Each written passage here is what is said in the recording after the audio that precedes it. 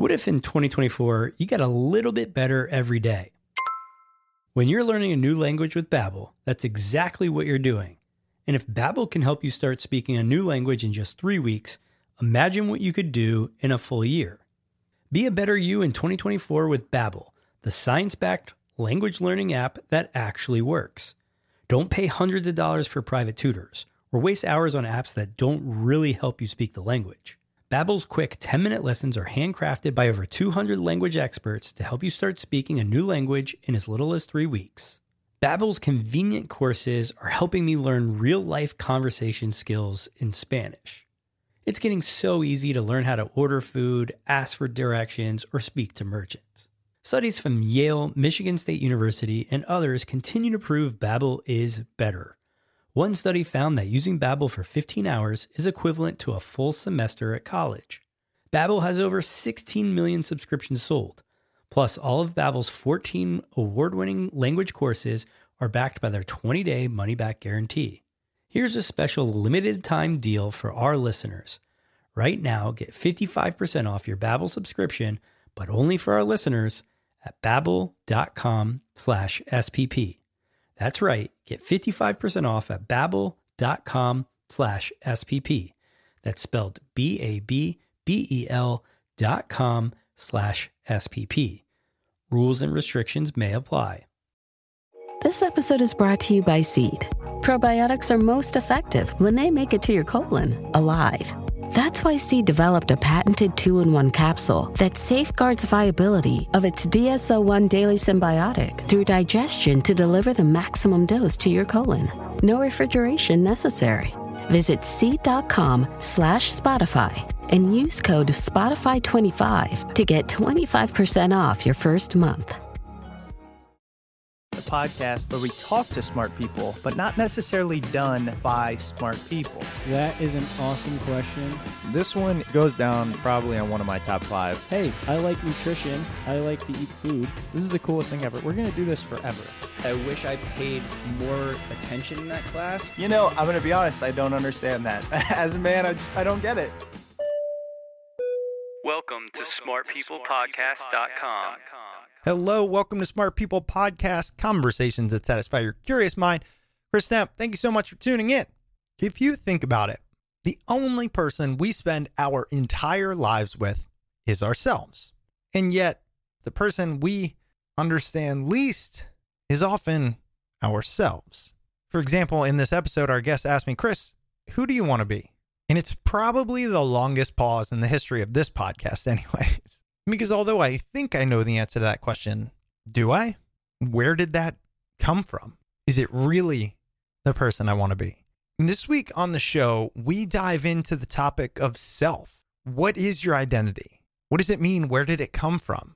And perhaps primarily the idea that really your identity is only based on others. I know that sounds like a very provocative statement, but that's what's on the table here. We are talking with Dr. Brian Lowery. He is a professor of organizational behavior at Stanford. He hosts a podcast called Know What You See.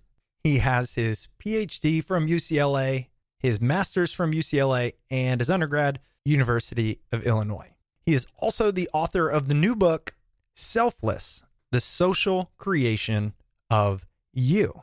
Just the kind of conversation we like having here on Smart People Podcast. So excited you're here. Big announcement or big request here. I keep talking about the rebranding we're doing, and we are close to the end. And I'm struggling with redefining the show and making the necessary changes. So I'd love to talk to you. First, I'd like to ask our listeners a few questions. And second, I'd love to actually hop on the phone with a number of you, preferably those who have been listening with any regularity. So, one, you can sign up for our newsletter because I'll be reaching out via that. So you can go to our website, smartpeoplepodcast.com, sign up for that. Or you can just email me at chris@smartpeoplepodcast.com and just say, hey, Chris, happy to, answer some questions or hop on a call or whatever it is. We can make it as comfortable for you as possible. All right. But I'd love to get to know you. There's no hidden agenda here. I'm really trying to understand, what do you want more of, less of? How can we serve you better? And I promise you, I will read every email. This is airing on May 22nd. If you're listening in July, still reach out. All right, let's get into it. Our conversation with Brian Lowery about his brand new book, Selfless, The Social Creation of You. Enjoy.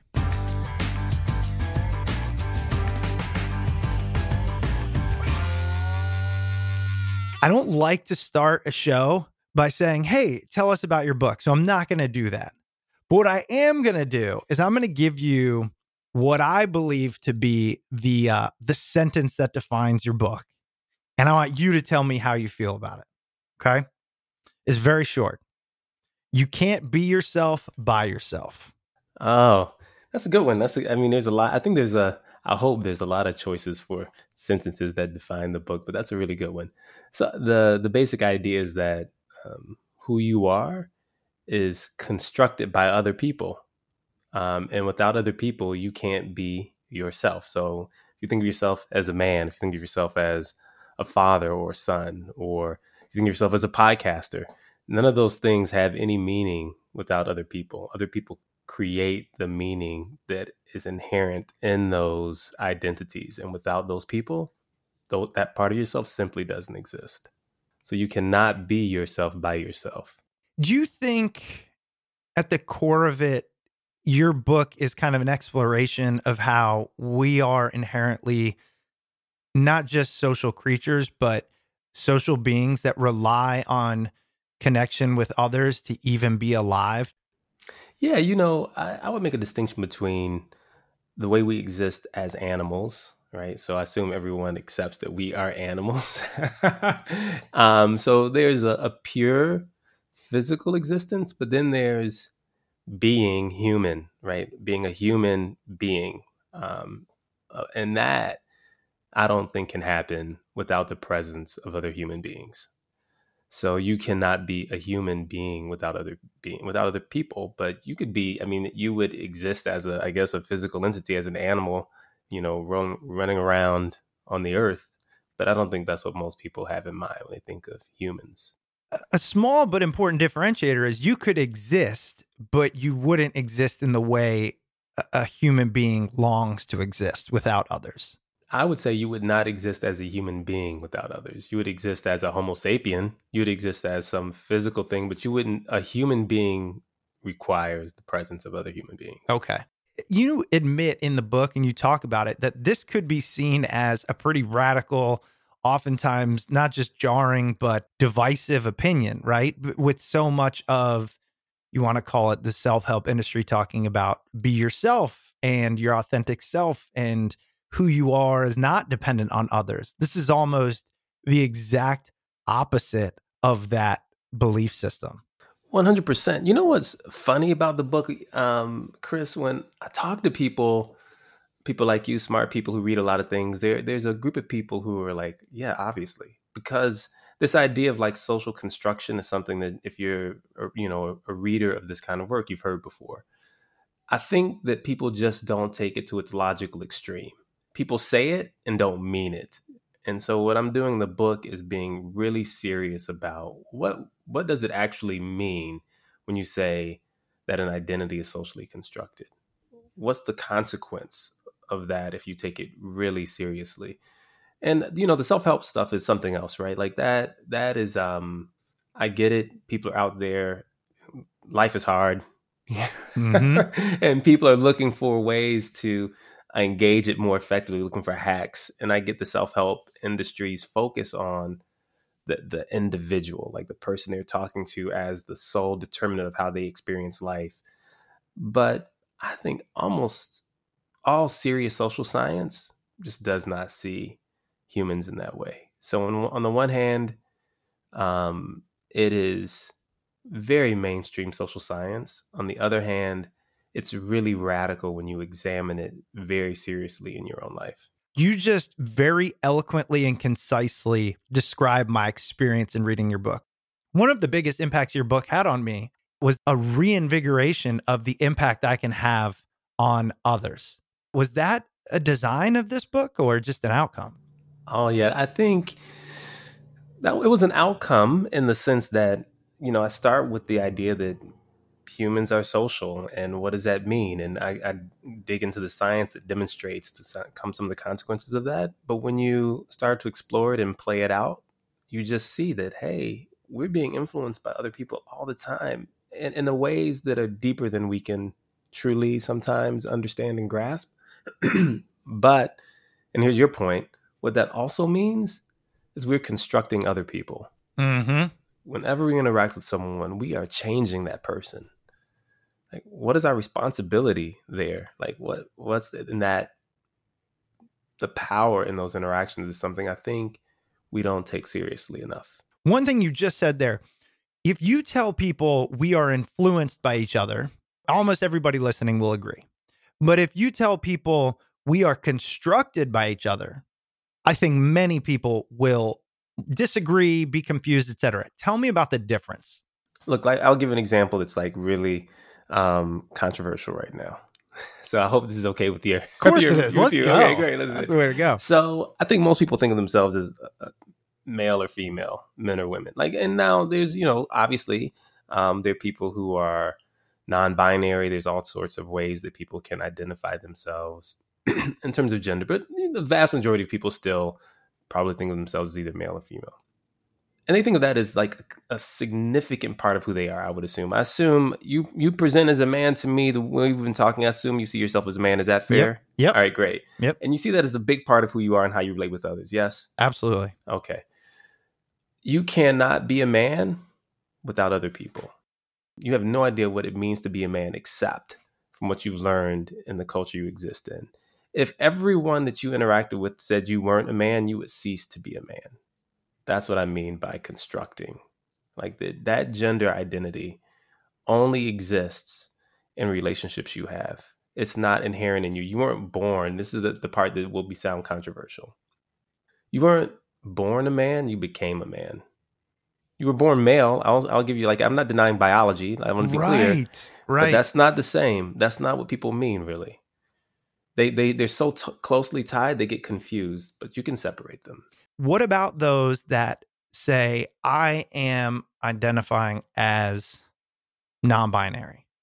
Are they constructed societally? 100%. Here's the thing, this is the thing can be controversial for a lot of people. Some people like it, some people hate what I'm going to say next. If you believe that you can't be yourself by yourself, that includes every component of what it means to be you. By that, I mean, you can't just decide your gender and be it alone. Like, you need people to participate in that. And so every time you make a claim about what you are, it's a request for other people to engage you that way. And if they don't, from my perspective, you are not that thing. So if you say you're non-binary, I need to understand what that means. I need to understand what that means. We co-construct the meaning of that. We, in an interaction, you tell me that, I respond to that. And in that moment, if I accept what you're saying, we are deciding what it means to be non-binary in that interaction. And then you just play this out over a long period of time, and you get this idea of okay, maybe it becomes established in the broader culture. Now, everyone has a sense of what it means. So when you say that, now I know all the things that are associated with that, how I should behave. I know where you should be in the world. What bathroom should you be using? How you should engage with different people. All this stuff is developed in the community, right? So these identities are communal property, not the property of individuals. And then you ask to be included in that identity. This episode is brought to you by Hims. We don't want to admit it, but 52% of men over 40 experience some form of erectile dysfunction. But like many health problems, no one wants to talk about or take up hours of your day to deal with it. That's why you need to check out Hims. Hims is changing men's healthcare by providing simple and convenient access to science-backed treatments for erectile dysfunction, hair loss, weight loss, and more. The entire process is 100% online, so you can get a new routine of improving your overall health faster. Hims offers an array of high-quality options, including pills or chews for ED, and serums, sprays, or oral options for hair loss. If prescribed, your medication ships directly to you for free and in discreet packaging. No waiting rooms and no pharmacy visits. No insurance is needed. Pay one low price for your treatments, online visits, ongoing shipments, and provider messaging. You can even manage your plan on the HIMS app, track progress, and learn more about your conditions and how to treat them from leading medical experts. Start your free online visit today at hims.com/smart. That's HIMS.com/smart for your personalized treatment options. One last time, hims.com/smart. Prescriptions require an online consultation with a healthcare provider who will determine if appropriate. Restrictions apply. See hims.com/twist for details and important safety information. Subscription required. Price varies based on product and subscriptions plan. That's what I was just going to say. I think using gender is a good one because I can't say it's clear, but we can understand it. So if I met somebody and I really had a long, in-depth conversation and they said, I am this, I would have to say, okay, tell me what that means for you. And then they would tell me, and I'd say, so how would you like me to do X, Y, Z? And in that moment, we are essentially constructing their self-belief. Yes. Are you constructing themselves in that? Their self, you're constructing in that moment with them. Yes. And here's the thing this example is, I hope clearer, but it's hard. The bigger point I want to make is that you're doing that all the time with everybody. You just don't see it that way. I imagine you believe there's deep value in exploring this, understanding it. What do you believe that is? So what I think happens if you take this seriously is you can have a deeper understanding of other people, and you gain possibly more compassion for yourself.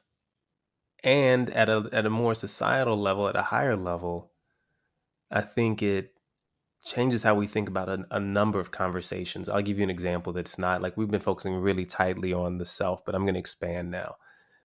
The conversation about immigration in the United States right now is fraught for a variety of reasons. One of the things that's almost certainly happening based on research is that there's a challenge to what it means to be American, that people are afraid that the idea of American is being shifted by immigration.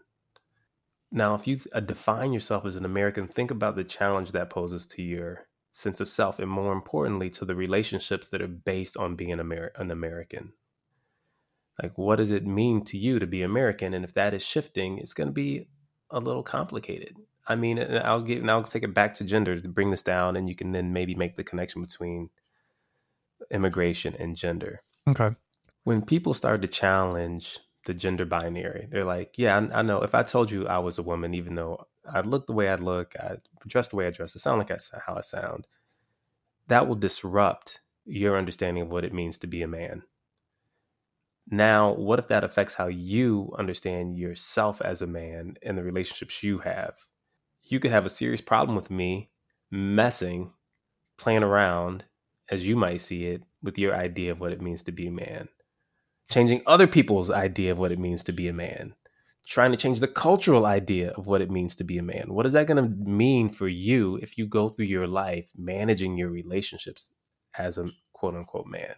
And that disruption is problematic, I think. I was just about to say, do you think that's why people have an issue with these things, whether it be the gender issues or immigration, is because it forces them to not only question the beliefs they have about themselves, but then it also forces them to question how they go about living.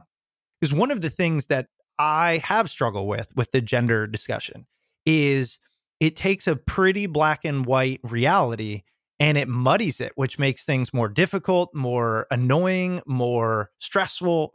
100%. This is kind of the point I'm making. It's where politics becomes personal, right? So these discussions about gender, you can think of them as political discussions.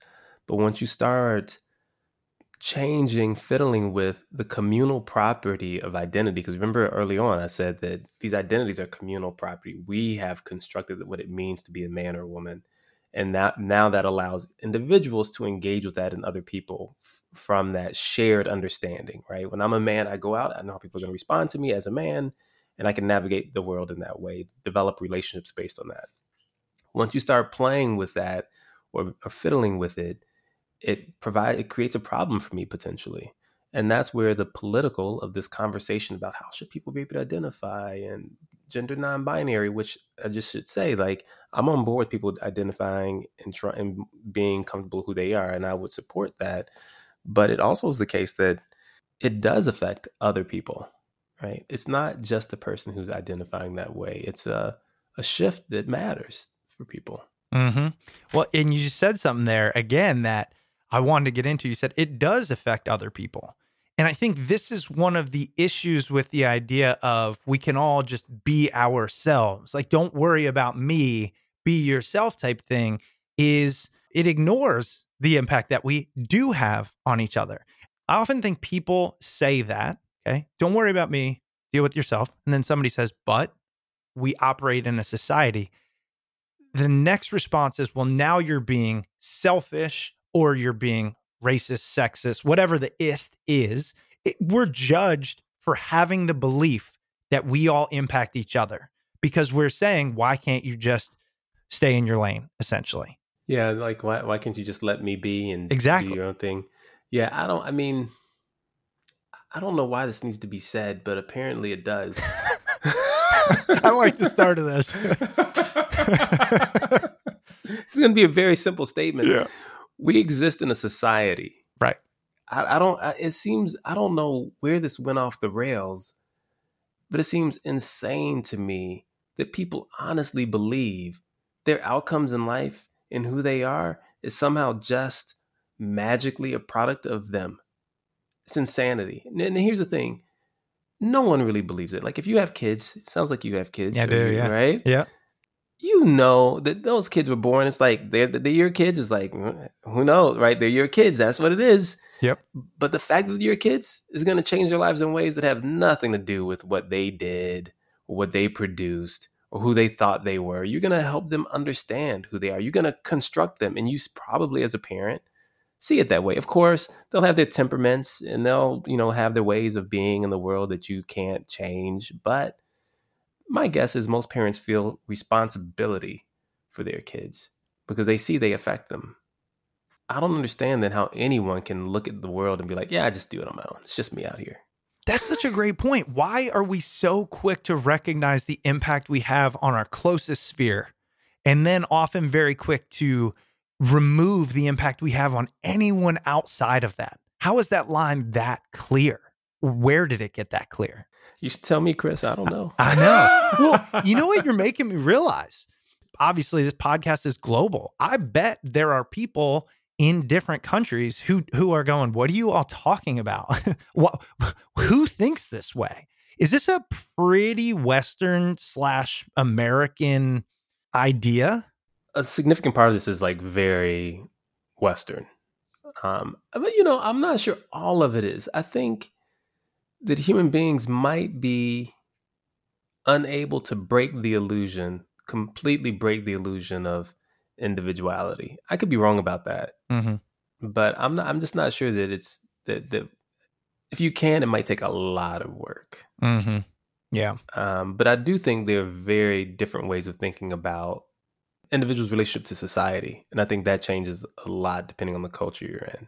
What does this mean for autonomy, individuality, self-discovery? Like, how can I discover myself if myself is continually changing based on the relationships around me? Well, it just sounds like you answered it. Like, the discovery is the fluidity, perhaps. And the other thing, I often end up getting really abstract and philosophical. That's cool. I can't tell if that's good or bad, but whatever. It's both. I think in writing this and talking about it, sometimes it's really hard. In part because I don't even know if I have the language to fully capture the complexity of what we're talking about, because you still have to reference a you and an I, and I'm saying all that is plural, but I don't know that I have a way of. By that I mean, like, I am a lot of people, but I still have this experience. When I go through the world, I think about it just like everyone else. It's like me and in my head doing stuff. I just don't think that's true, but it feels that way to me. And so it's hard for me sometimes to explain and really clear terms what it means to be a construction of other people. And so when you ask about self-discovery, that's a great example of, yeah, what I'm saying is you discover fluidity, but who is the you I'm talking about exactly?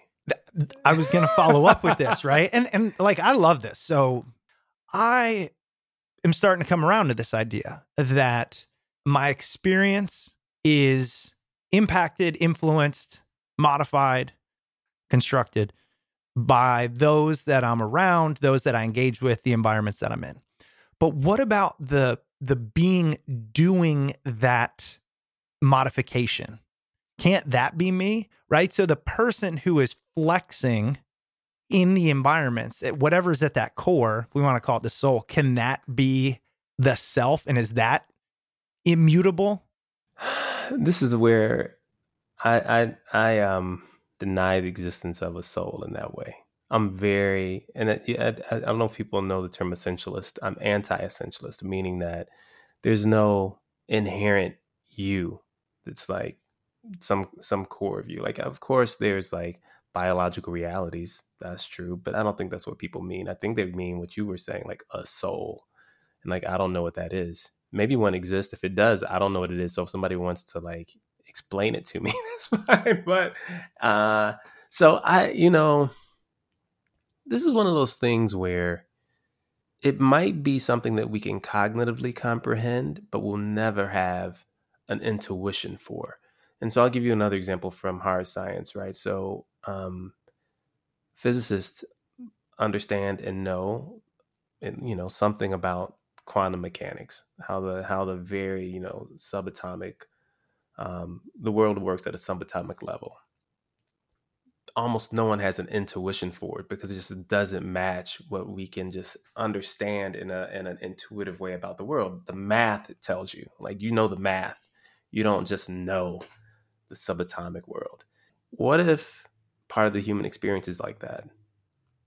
That it's just intuitively not compelling. Like, you just cannot intuitively hold on to it. But when you look at the research, when you examine it in a reasoned way, you see a reality that's not the reality that you experience, or not at the risk of using another big word, doesn't match your phenomenology. It doesn't match the way you just grasp and feel the world. But what if it's true and you just don't feel it? What would that look like? Let me try and articulate. I think you said anti-essentialist. Anti-essentialist. Yeah. Okay. Would that be something like, it's possible that human beings, we are a biological phenomenon, but almost blank slate. There isn't anything else other than those biological things occurring. And then as we develop consciousness, or whatever we want to call it, it is then modified based on the environment continuously. And then I would say, I'm going to put two things out that without thinking I believe in. One is, I would imagine we do that for the propagation of the species. It is a well-crafted part of evolution, which is, hey, these people got to work together. So let's make that part of their identity. The second part being, the reason it's not intuitive is because if what you and I are talking about was intuitive, is that more work than necessary to propagate the species, right? Like, do we need to have that intuition, or does it just cause more problems than it's worth? I think that's right. And there's a psychologist, a cognitive psychologist, Donald Hoffman. I don't know if you know of him. I don't. You might be interested in stuff. He talks about reality. He's like, evolution has not pushed us to see reality clearly. It's pushed us to see the world in a way that's useful for our survival. And the chance that reflects the true underlying reality is slim. Now I'm definitely going to check him out. One guest on here, he gave me this analogy of, we are the controllers of a submarine. And if you think about that, the controller never touches the water, right? Never touches outside of the submarine, but has a lot of opinions about it. And it's all based on the instruments it is looking through, it is feeling through. And if you keep going down with that analogy, it's quite fascinating. And I think it aligns almost entirely with what you just mentioned. So I'll give you another analogy. The one that Donald Hoffman uses, okay, and he talks about is, think about a computer. It's like and there's a user interface. You work with that, and you like drag a file to the garbage and you're going to erase it. There's no garbage. There's no file you're dragging. None of those things are like the reality of the machine is operating, but it helps you engage with the machine. And he's saying like, yeah, we have a user interface for the world. And we behave as if that user interface reflects the underlying reality of the world. And he's like, it's probably more akin to the way the computer is. Like you don't understand the underlying reality of the world. You just are engaging with the user interface. What would be cool about this theory, and I'm sure he probably talks about it, is maybe that's a large part of our evolution is trying to understand that reality more and more. I think so. And I guess when we talk about the self, one of the things that I find sometimes frustrating when you talk about the self is people expect it to be intuitively compelling. Like all the questions about like, how does this fit with how I experience things? I'm like, I don't know. And maybe it doesn't. That doesn't mean it's not true. Right. Yeah. Wait a second. Yes. It's like when I talk about physics, people, there's this reality that time moves differently as you move away from the earth. So as you go up, time moves. I think it moves. Don't quote me on this, but I think it moves more quickly higher than lower. Okay. It could be the other way around, but anyway, there's differences. And in fact, physicists can demonstrate the difference between time moving like at a table than on the floor. Like you can show it. Wow. And that's people's reaction. Wow. They're not like, that's not true. They're like, wow. Yeah. If I tell you something about yourself, that's like, that sounds crazy. You're like, that's not right. You're not like, wow, really? You're like, nah. That's not how it feels to me at all. That can't. Yeah. Well, if it shakes, like we were talking about, if it shakes the, your system up, here's what I want to start moving into a little bit. How we can leverage this information to live our lives better. And I'll kick us off with one that I read about, but I don't quite understand yet. And I would love for you to help me out. You say in the book, the biggest determinant of who you are is where you are. And that line really hit me deep because a large part of what I call anxiety in my life is when I feel that I'm forced to be in situations, I feel I have to be somebody that I don't want to be. The easiest example is I'll never forget this, my first day of my first job. I remember saying this to my parents later on that night. I said, I feel like an alien there. And really what I'm now realizing I was feeling like is I have to be a professional now. And I just didn't like it because I had been a kid in my mind. First of all, explain this idea to us that the biggest determinant of who you are is where you are. And then what can we do with that information to maybe give us compassion or allow us to excel or in your mind? Yeah. So what I mean by that is the social situations you're in, like the people you're around, if you accept that like the self is socially constructed, then the people you're around are going to be the biggest determinant of who you are, right? That's going to determine who you are, certainly in that situation. So the where, it's like I'm playing with it a little bit. I mean it both in terms of physical location, but more what I really mean is like the social environment that you're in. And people get this, right? Like, in AA, it's like, don't go to places where you used to drink, right? It's just like you're around those people. It's going to be hard to not be the person you were when you were around those people or in those places. So I think there's a general understanding of that. And what to do with it is, I'm going to like take it a slightly different direction. I think people, because they believe that who they are is just inherent in them and they take it everywhere they go, underestimate how much they can be affected by changing their social location. And I think people sometimes, for example, depressed people tend to avoid other people. And one of the things that you would be told is like, try to find places or people to interact with that like shift your mood. That's one of the things you can do. I think when people they're anxious or they're nervous, sometimes their response is to like try to go inside to fix it. It's like, that's probably a mistake, right? Like you can examine your perceptions of others and your thoughts, but you probably also need different spaces to exist in that will probably have a positive effect. Okay. All right. We're staying here for a minute. We're staying here. What then do you say to all of the recommendations, which are, if you have to change your social location to change your emotion, then you are just being weak. You should be able to overcome that emotion. That overcome emotion, that seems crazy to me. I'm just going to say, let me just start there. I'll be, let me just be very clear. I am not a clinician. Sure. Yeah. So, I mean, so but no one should take this somewhat advice. of an expert. So, okay. I think about this. Yes. And I read things. I've been studying psychology for a little while. About 20 years, exactly. A little while. Well, don't worry. We're going to give your bio in the intro because you are now downplaying it. Okay. We have experts only on this podcast. Okay. There are people who study emotion, and I assume if you haven't, you should have someone on that talks about emotion. It's fascinating. There's how do you evaluate a situation that can produce the emotion, right? It's they would call appraisal, right? How do you appraise a situation? But overcoming an emotion, I don't know what that means. I think when I talk to people, I do think that you should separate the emotional experience from the behavior that must follow. I think but that's not overcoming anything. And I think that your emotional experience, because it's tied to the way you understand what's happening. So two people could have the same experience. One person could get mad about it. The other person could be completely unmoved by it.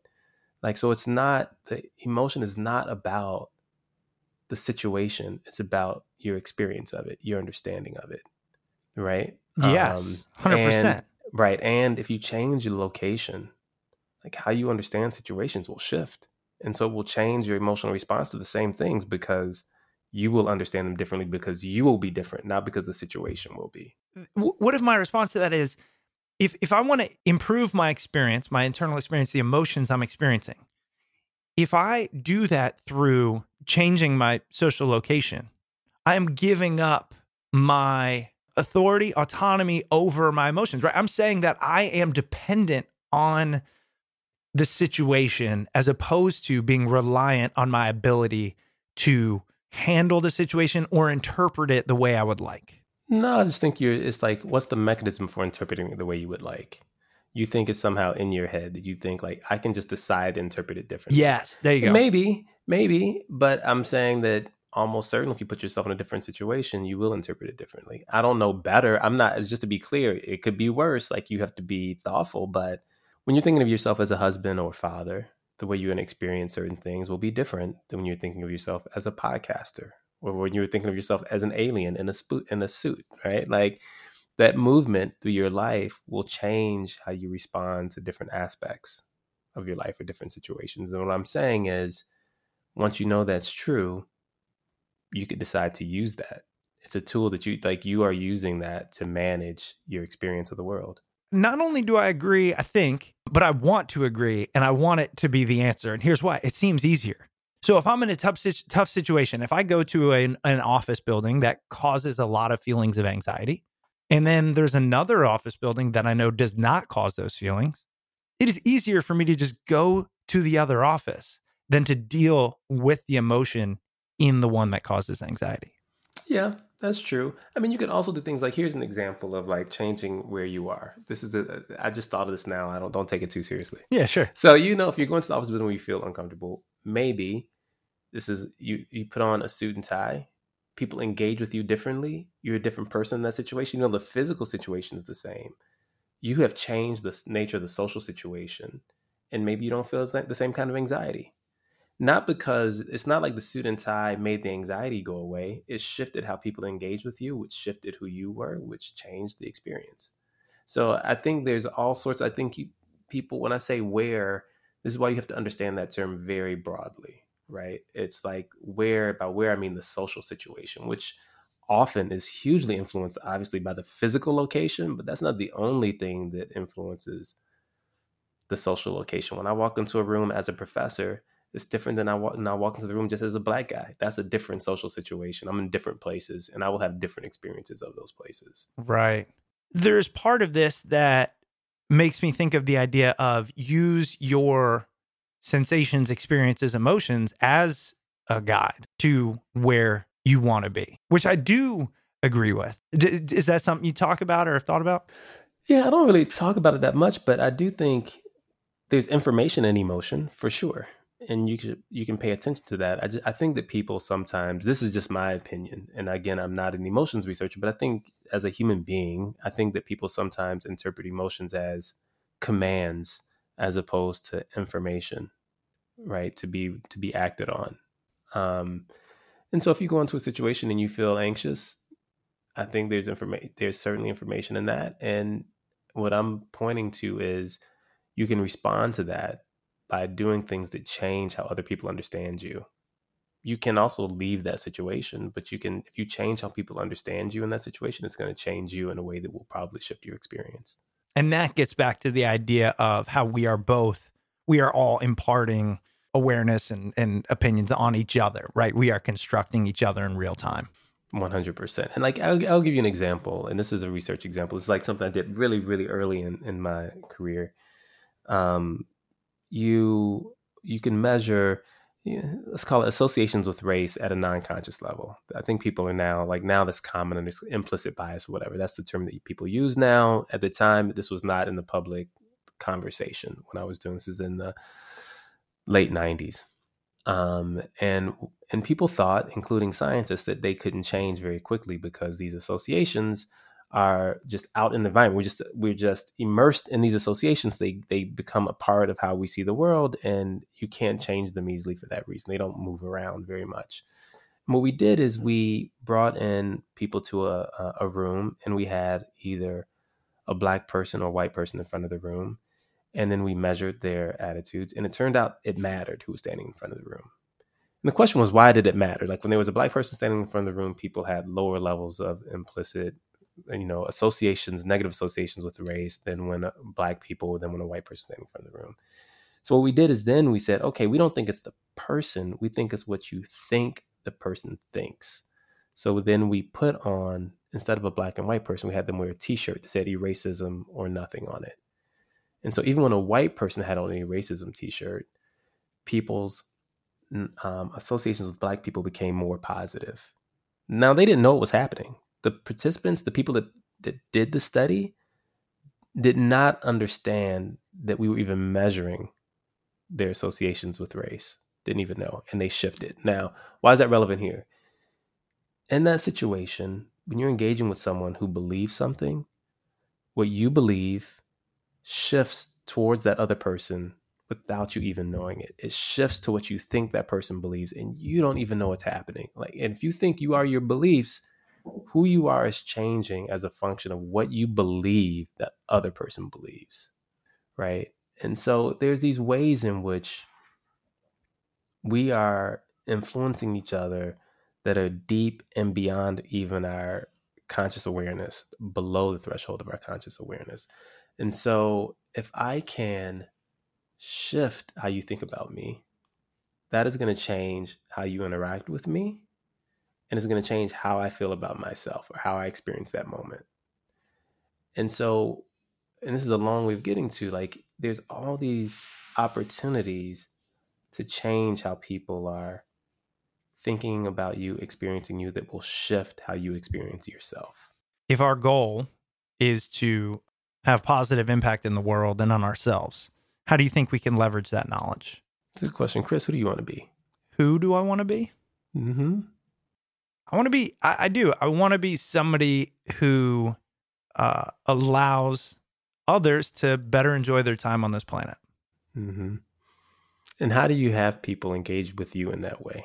I do. I try to influence the situation in a way where they feel they can be more at ease, they can be more open, they can be more curious and less guarded.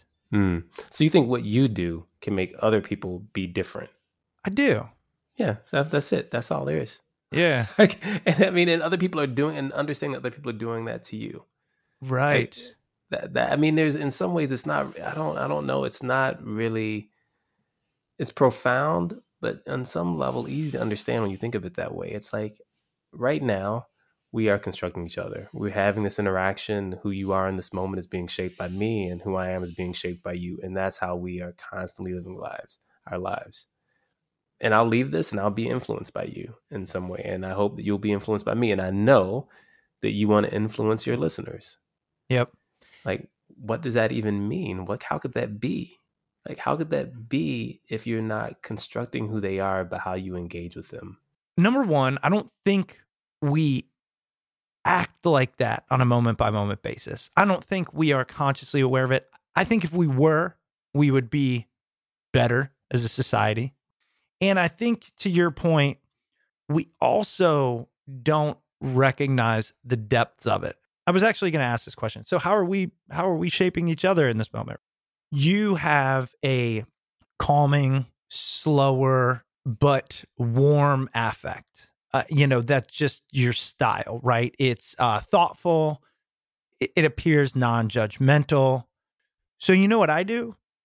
I slow down. I allow myself to be okay with making some quote unquote mistakes and be more thoughtful, which I think, I've actually been thinking about this as we're going, leads to a deeper conversation, if you will. My point is, it is a palpable, internally recognizable impact. And this is virtual.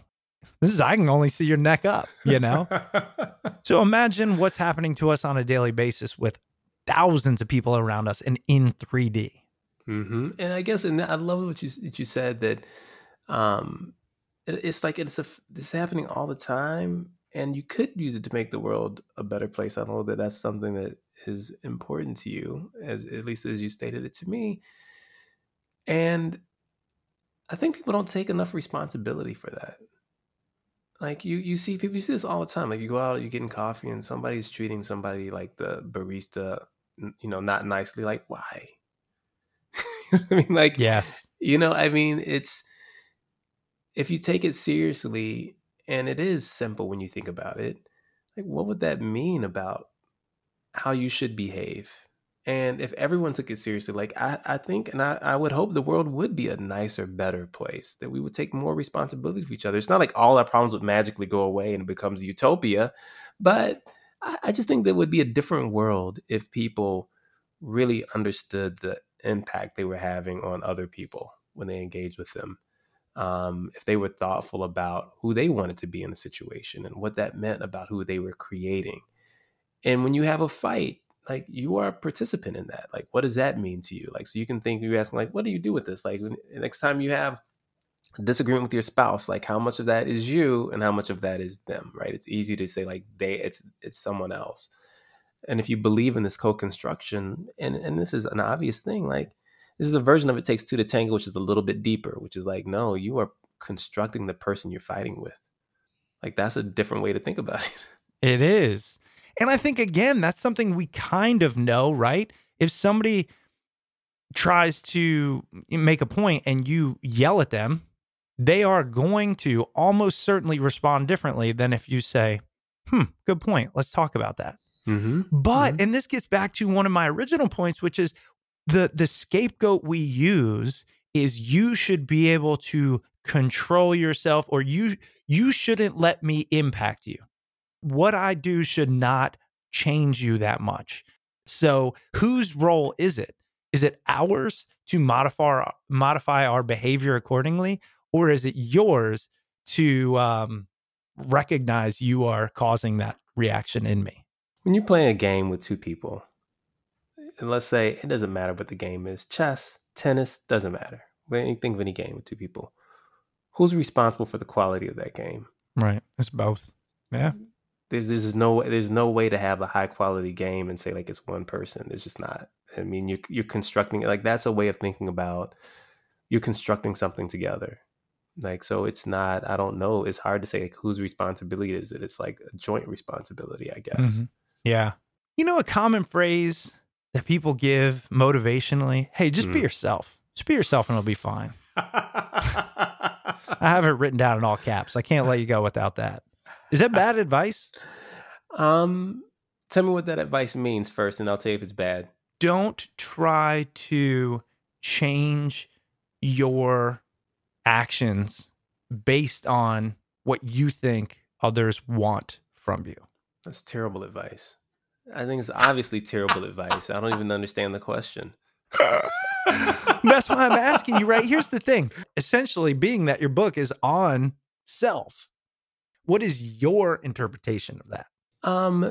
This is what I was asking. Like, to me, that's all you can be is yourself in any given moment. I don't even know what the other options are. So I think, like, as you described it, I think that's terrible advice. And I get that description, but really, don't respond to other people. What? Don't respond to their needs. Don't respond to their emotions. Don't try to connect. Like, what are we talking about? Like, that's insanity. And I think people just don't explore those kind of, I don't know, suggestions or advice. They just don't think about it very hard. And when you think about it just a little bit, like, it doesn't take long to see, like, either it doesn't make sense or it's probably really bad. You said something earlier I wrote down, which was, I think this allows us give ourselves more compassion. And I was going to ask what you meant by that. And I still want to know, but I'll give you my interpretation right here, which is, if I go on let's say I'm 16, I'm going on a first date and I'm nervous and my parents say, hey, just be yourself. My interpretation, which I think is probably pretty common, would be, let's say I go, I love comic books, and the date goes, oh my God, those are for nerds. If your only goal is to get that person to like you, then you can say, I'm just kidding. I don't like them. I wanted to see where you were, right? But if your goal is to genuinely connect with somebody who you have similarities with, then you just use that information as opposed to letting it bring you down.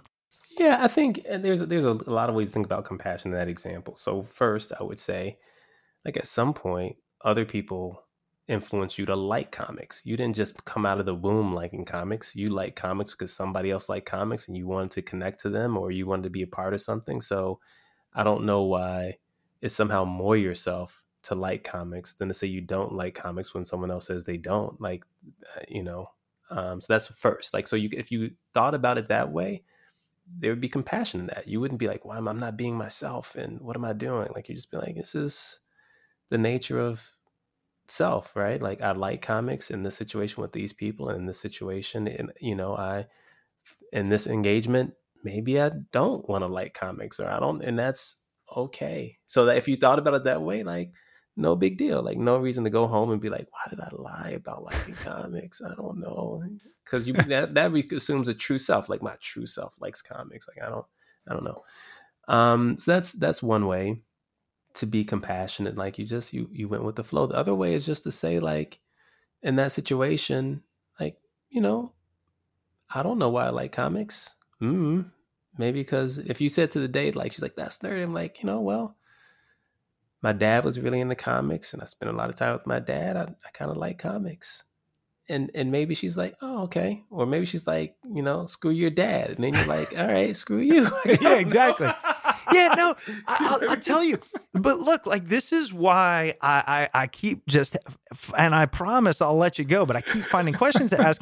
Because even in that example, you talking about, there's a reason you like comics. A lot of people will say, but the reason I want to defend that is because that's who I am.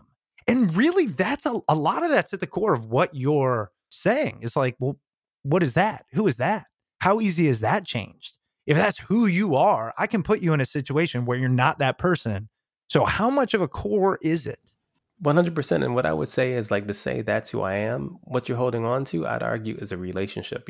Or some set of relationships. You just can't identify them. Right? Like, again, loving of comics didn't come from nowhere. Right? Like, and you probably share that love with someone. And I would argue that's probably more what you're defending than comics. What you're defending is, like, the relationships that love is embedded in. And then that way, what you're defending is yourself. You know how so many people believe in, like, values-based decision-making? I'm sure you've heard of that, right? I was kind of just, as you were talking about that, going, what are my values? And I have a sense of it. I'm writing them down. Where did they come from and why are they important? And a lot, maybe all, are in some way values shaped on what I believe is valuable in a society, which just accentuates your point. One thing to, I think, keep in mind is, as we recommend this book and we talk about it, is, us being shaped by others. It can be one-on-one, or, and we've said many times, it can be one on millions or billions, right? And that is at the base of this. Yeah, it's like amazing. We're social animals, and it's easiest to think about it and talk about it in terms of, like, individual relationships.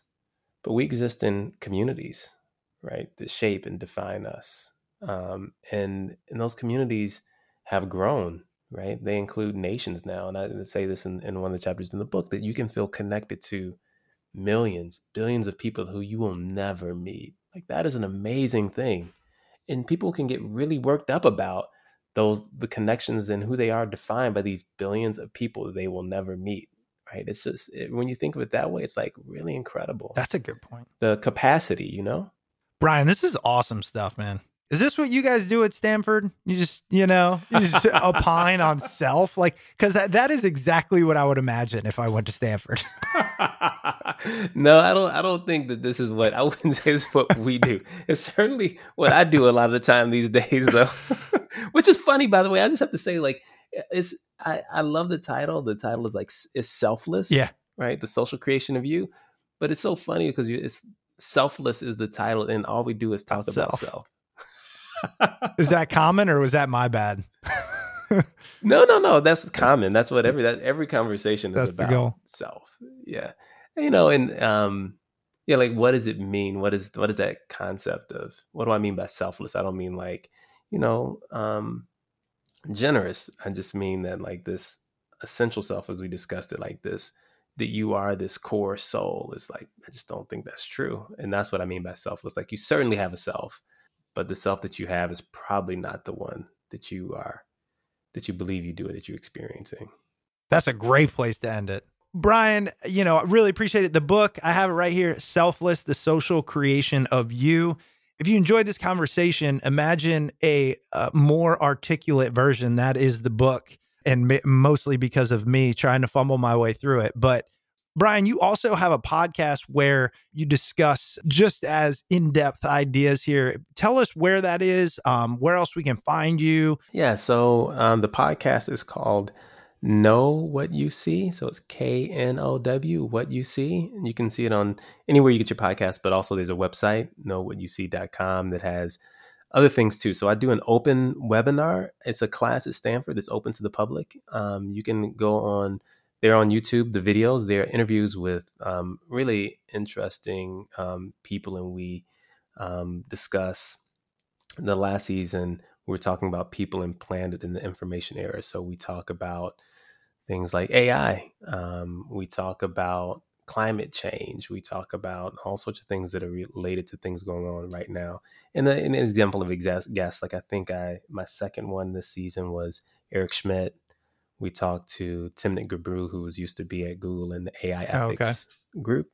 So it really, I think the conversations are really interesting. So there's the podcast, and there's also, it's called Leadership for Society. So there's a class open to the public. People can check that out. That's the class. Book. That's two different classes, or is that the class? No. So there's the Leadership for Society is the class. The podcast is separate. So there's like a straight podcast, Know What You See. And then obviously the book is going to be released on the 28th. Maybe I assume that it's already released. It will hear be, this. Yeah. And then and if you go to the website, knowwhatyouSee.com, like my writings and other things are up there. So that's how you can keep track of me. And I'm on Twitter at Brian Lowery, PhD. I love it. We will link to all that. Incredible stuff, Brian. Really appreciate you bringing this knowledge to the show. I really appreciate it, Chris. And thanks for all the questions. And thanks for reading and checking out the book. I really appreciate it. This week's guest was Brian Lowery. The episode was hosted, as always, by Chris Stemp and produced by yours truly, John Rojas. Brian's book, Selfless, The Social Creation of You, can be found wherever books are sold. And now for the quick housekeeping items. If you'd ever like to reach out to the show, you can email us at smartpeoplepodcast@gmail.com or message us on Twitter at smartpeoplepod. And of course, if you want to stay up to date with all things Smart People Podcast, head over to the website smartpeoplepodcast.com and sign up for the newsletter. All right, that's it for us this week. Make sure you stay tuned because we've got a lot of great interviews coming up, and we'll see you all next episode.